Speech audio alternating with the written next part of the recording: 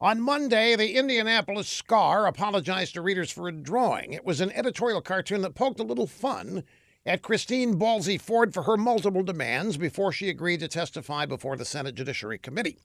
The cartoon depicted her sitting before the Senate panel listing her wants. No questions from lawyers, dim lights, roses, sparkling water, and a bowl of green M&Ms.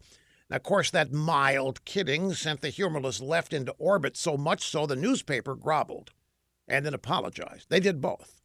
But there have been no apologies from any newspapers to Judge Kavanaugh or his family for publishing unfounded smears all over their front pages, allegations that have not been corroborated by a single human being.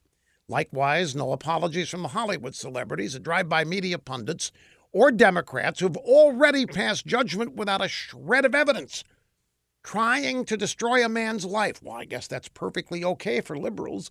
But poking a little fun at a woman, a liberal woman, that is, why, that's totally off limits.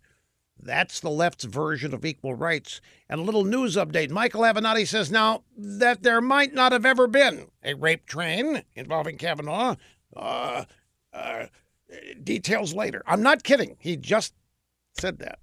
The guy got played. Whoever did this is brilliant.